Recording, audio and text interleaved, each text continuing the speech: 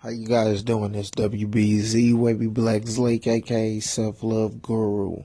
And today I was reading, and usually for the last 2 weeks, when I'm reading, I'm taking every word that I don't know and I'm looking it up in the dictionary. Usually I'll be trying to read all fast and stuff, trying to finish the book as fast as I can just to say that I read it. So I just be like not assuming, but putting it into context of the sentence and just basically assuming what the word is.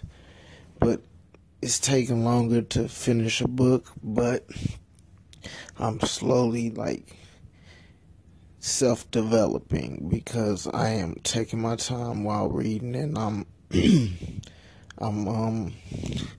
looking up every word that I don't know, and I'm writing it down.